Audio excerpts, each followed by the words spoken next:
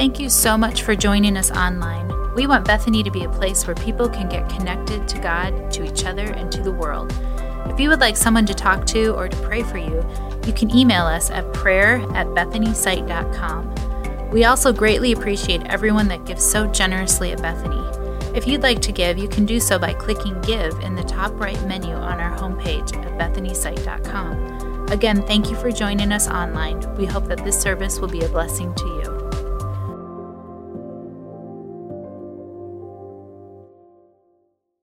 Well, we want to welcome you to services this weekend, this hot weekend. I hope you guys are all making it through the heat. I'm glad to see all be here in the building, and those of you that are joining us online. It's so great to be together this weekend. I hope you're taking care of yourself. Those of you that don't have air conditioning, join us here. It's hot, but it's cool here, so it's great. It's nice. So I hope you guys are having a great weekend and enjoying this three-digit weather. We're in the middle of a series, and we're actually ending it this weekend called Believe, and it's really been a fun series where we've got to kind of unpack this idea of belief, and the theme verse that we've been looking at is John 6:28-29, where the disciples ask Jesus a question. They say, "What must we do to do the works God required?" And Jesus answers them, and he says, "The work of God is this, to believe in the one he has sent." And so we've been kind of circling around this idea of belief and looking at how Jesus places this high value on belief. And we've looked at all these different stories in John 6. So if you're following along with us, we're going to kind of end by looking at John 6:60 in the Bible in John. So if you want to follow along, you might want to get there. But as we get there, I want to ask you a question. And this is the question. It's kind of a life question that maybe you've kicked around, maybe you haven't. But the question is this: have you ever thought about where you find real life? Have you ever thought about that? Because I think it's an important question to answer. Or maybe a better way to phrase it is what makes you come alive in life? What makes you come alive? What gets you fired up? I think it's important because when we believe something, it really aims us towards those things that we're trying to figure out. And for me, growing up, I've kind of been on this journey of putting things there to try and figure out what's life's all about. When I was younger, I kind of focused on kind of physical things, physique and sports and friends and all the fun things that go along with being young. And as I've gotten older, I've realized something, and maybe you've recognized this as you've gotten a little older, is that we've gotten sophisticated. And so things have become a little more subtle. And so now things that I look towards for that feeling of real life are more things like comfort and self-will and pride and hoping that people think the best of me and things like that. And so I've been seeking all of those kinds of things. And I feel like we all can probably relate to having things that we look towards to find real life. And the world's full of things that we get offered, whether it's our appearances or our comfort, like I mentioned, or maybe it's your social media presence. Some of us are influencers, right, or trying to be influencers, or maybe it's all about the likes we get or that fake life that we put out there on social media. And maybe that's what life's all about. But when we look at that, and we really look at what life's about, we find something very interesting. We find out that none of those things really provide us real life. And it's life we're talking about is life that's like long-lasting real life. We're not talking about a temporary real life. Those things give us temporary real life. We're talking about long-time real life. And really that thing that we're looking for is what we want to look at today, is the big idea. And that big idea today is that real life can only be found in one thing. And it seems simple, but it's to believe and know Jesus. It seems so simple, yet the world gives us so many different things that might fit into that same bucket, and we chase after them. And whether it's status or finances or whatever it is, there's all these things that we try and put in the place of Jesus because we feel like maybe this is the thing that will make me feel like this is the life that Jesus is talking about. And yet we're designed to have just that one thing in our lives. Jesus has designed us to be in relationship with him and to experience real, full life when we believe and know him. And that's what this series has really been all about, is this idea of belief and figuring out what John and Jesus are talking about as they talk about belief. And if you remember, as we've looked through John 6, it's been very thematic, right? It's all been on belief, yet it's felt chronological. And when you look at John, you might think, oh, he writes things chronologically. But really, there's a lot of different places when you look at John where he's very thematic. He's always looking at these areas and going, I'm going to write something totally different. So if you just, for instance, if you jump into chapter 2, he's got the first miracle Jesus done. Right after that, he's got the turning over the tables, which if you know anything about Jesus' story, that's right before he gets arrested. And so those aren't in order chronologically. So there's lots of thematic things that we find when we look at John. And so John 6 is very similar. So as we look back, if you've missed some of the different weeks that we've looked at John 6, we've looked at some different ways that Jesus has pointed us to this idea of belief and this high value that he's talking about. And we looked at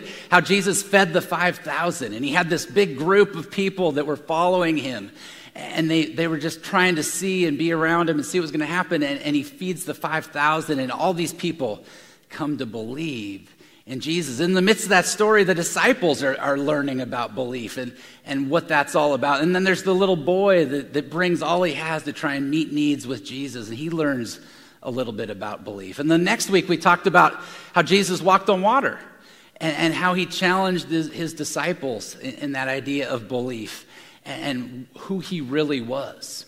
And then this last week, this long section of Jesus in the synagogue teaching and teaching on things that weren't real popular, and talking about bread and bread of life, and he's the bread of life, and talking about how this crazy metaphor of you eat my body and drink my flesh, blood, you're gonna have eternal life and real life, and the people didn't like it. And so we pick up the story with all of that in mind, and that big long section in the synagogue. And this is kind of the response that we're going to look at in verse 60, in John 6:60. So we're going to jump in there as we look at this last bit of John 6:60. And I really hope you'll follow along. The words will be on the screen, or you can follow along in whatever method you have there. So let's jump in, and we'll do a few verses, and then we'll jump out and kind of look at what Jesus is showing us each little section. So let's read a few verses here. All right.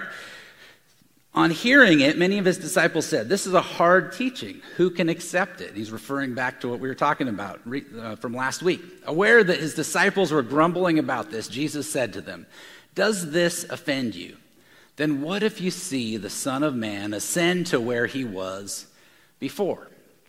So I'm going to stop right there and kind of point out a couple of things. He's saying many of his disciples, and oftentimes when we read disciples, we hear, the 12, his very closest friends, the ones he's with. But really right here, they're referring to a wider group of followers of Jesus. This bigger group, the people that were following along, maybe the ones that had jumped in after they got fed the loaves and ate their fill. Maybe it was from another miracle, or maybe something else they'd heard. But it was the larger group that was following him. And they make this comment. They make this comment about what he'd been talking about the week before. He says, "This is a hard teaching. Who can accept it?" I don't know if you've had a hard teacher before in your life. I've had a few different hard teachers. Going through junior high and high school, we were back in the age where, they still gave SWATs if you did something bad. I'm pretty sure they don't do that anymore. But it was a different time. And I had a teacher I can remember vividly. Going into 8th grade, we're in a new junior high school, Enumclaw Junior High. Go Hornets. Any Hornets in that? Nope. No Hornets. Okay. Cool.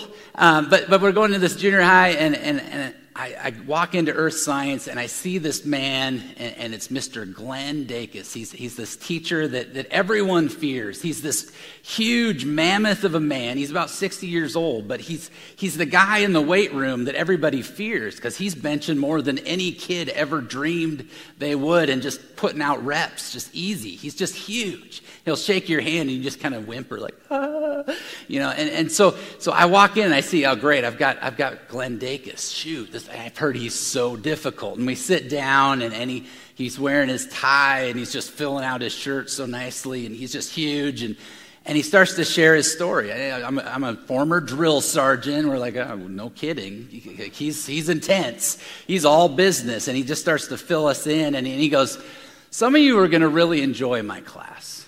I'm like, oh, cool. And he goes, and some of you aren't, so you're not going to finish. You're not going to make it. And he's just totally frank, and we didn't really know what that meant, but over the next few weeks, we watched as he just kicked kids out of his class. What did you say? Oh, you're out. And he just kept kicking kids out of the class until he got down to this smaller group, and then he became actually this really cool, great teacher, but he just didn't want any of the nonsense. And so this hard teacher became this incredible guy, and he was a great friend that I had through that whole year. But, as we look at Jesus, he's kind of similar. He's this hard teacher. He's sharing this hard teaching. And the disciples, they say, this is hard. This is a hard teaching. And they say, who can accept this? Notice they don't say, who can understand this? They aren't having trouble understanding Jesus' teaching.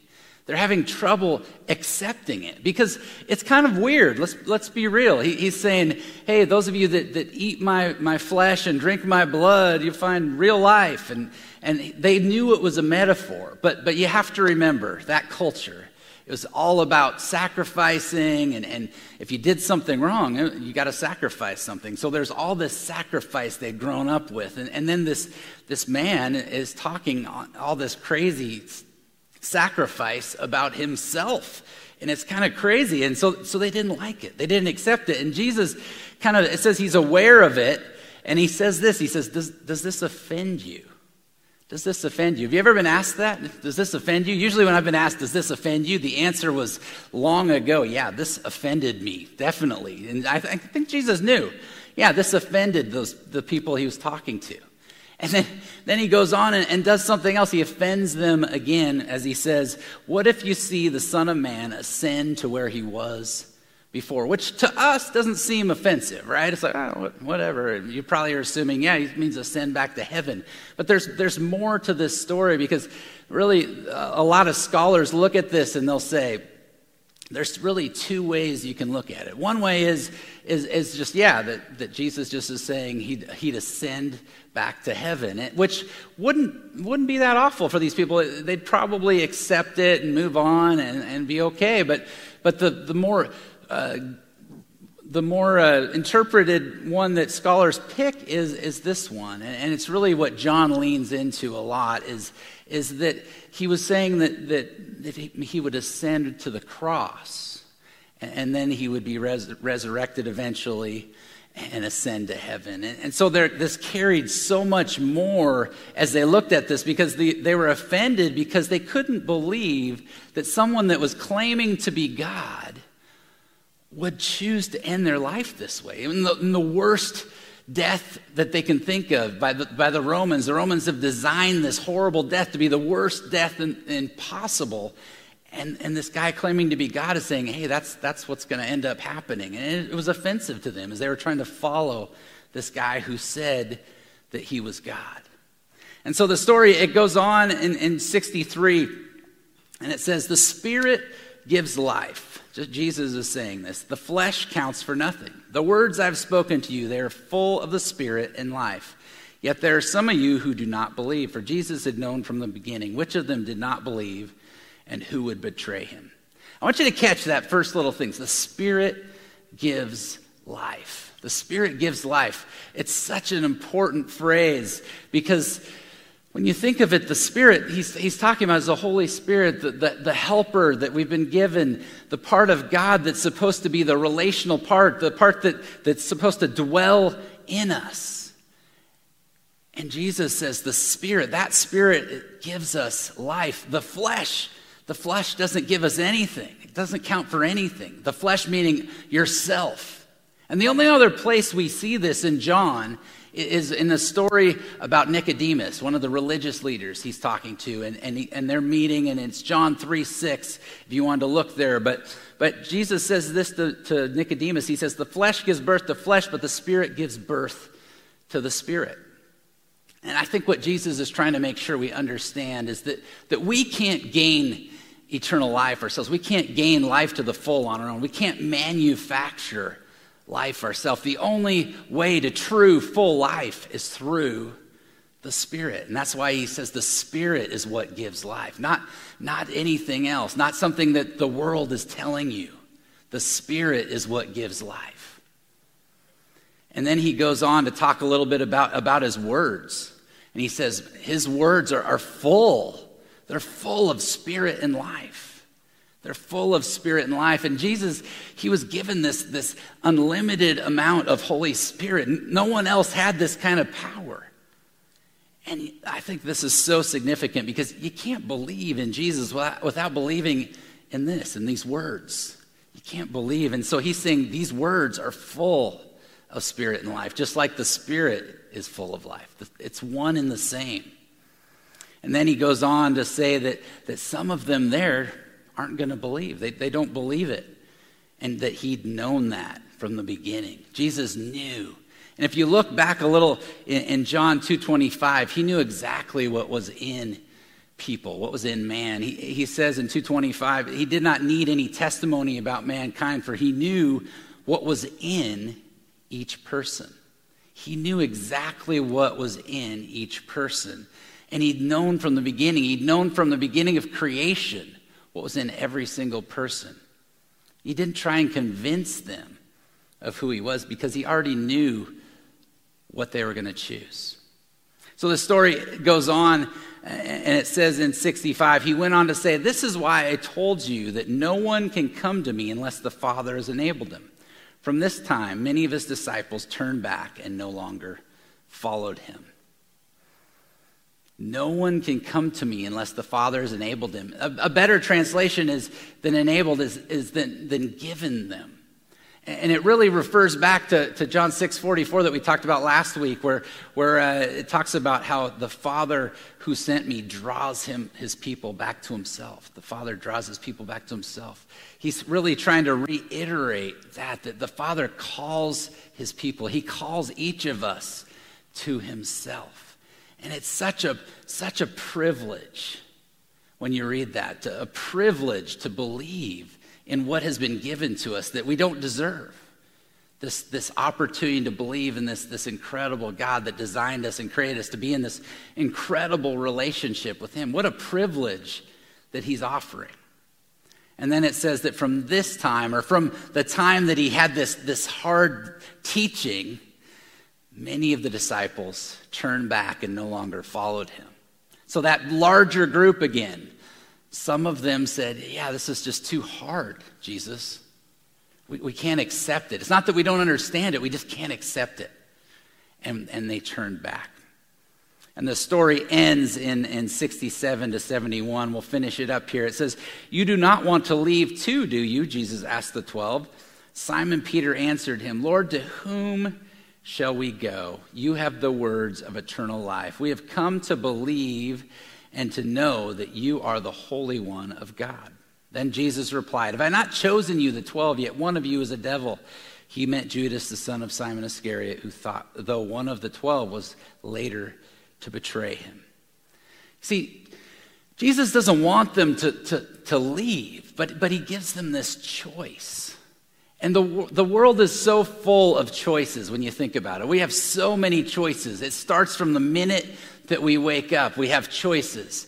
We wake up and we say, should I hit the snooze or not? Should I go work out and exercise? What kind of clothes should I put on?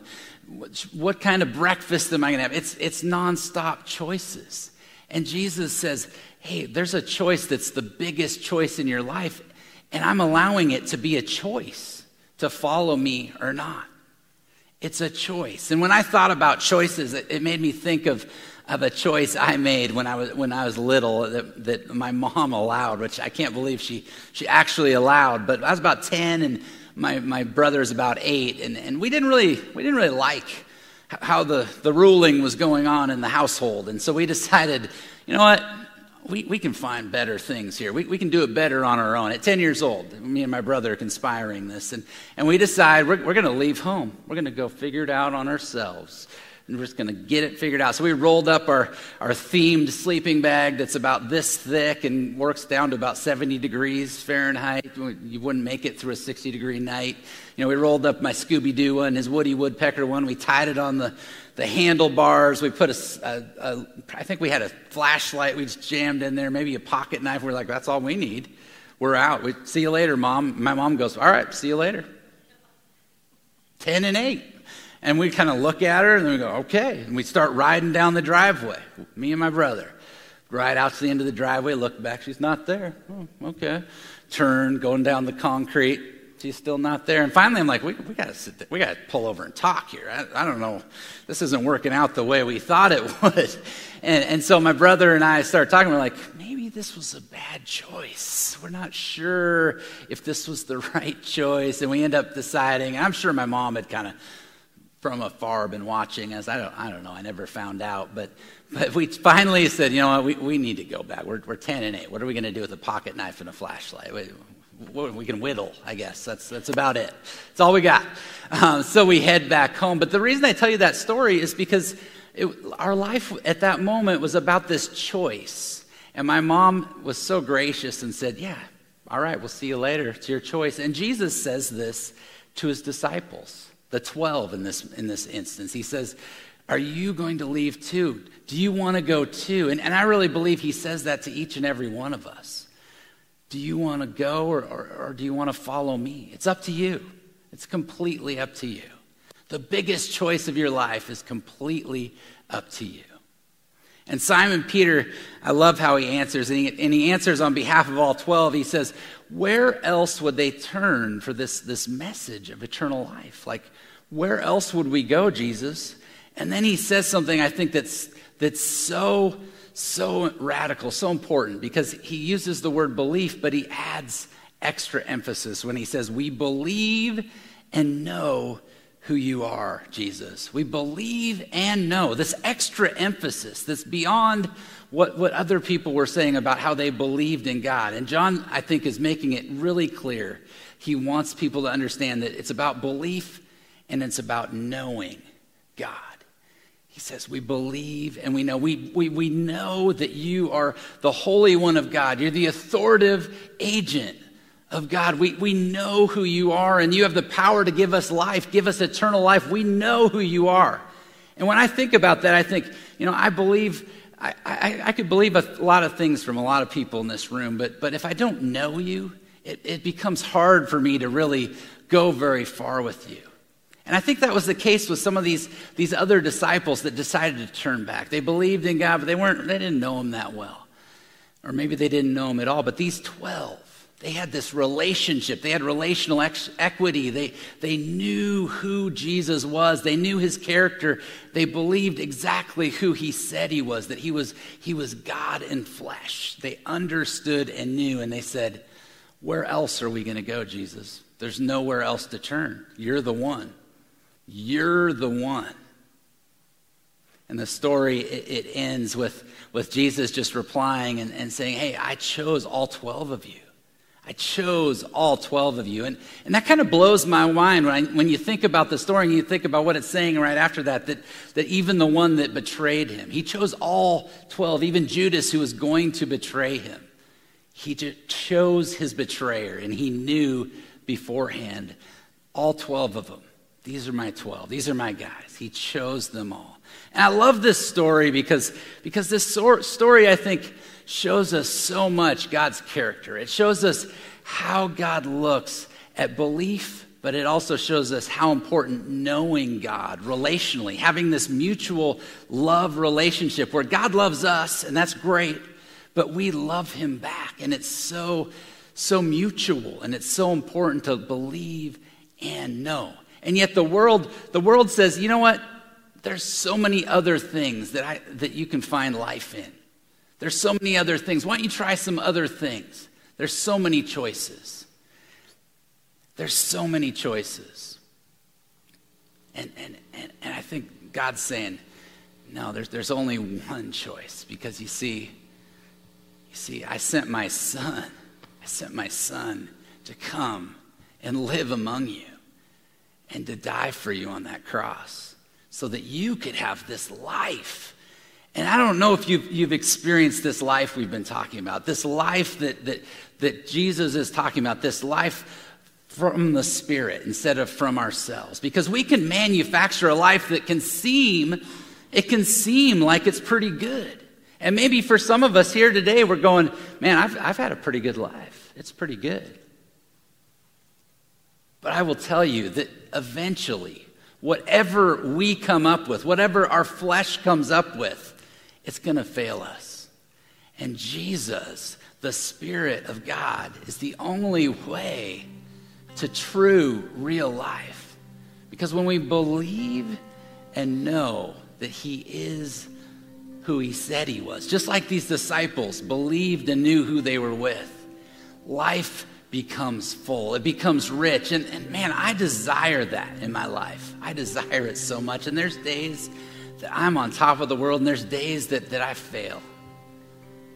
I don't know about you guys, but I want to be on top of the world every day. And so I pray every day. I said, God, can you step in that area? Can you help me in this area? Can you rescue me from this issue that I think was giving me life, but it wasn't? Because I know what you're about. We're going to sing a song here in a moment, and I want to pray for you guys, but I want to challenge you. I want to challenge you as we finish up to think about one thing. Think about what things you've been seeking life in. Where have you been finding life? And is it fulfilling you?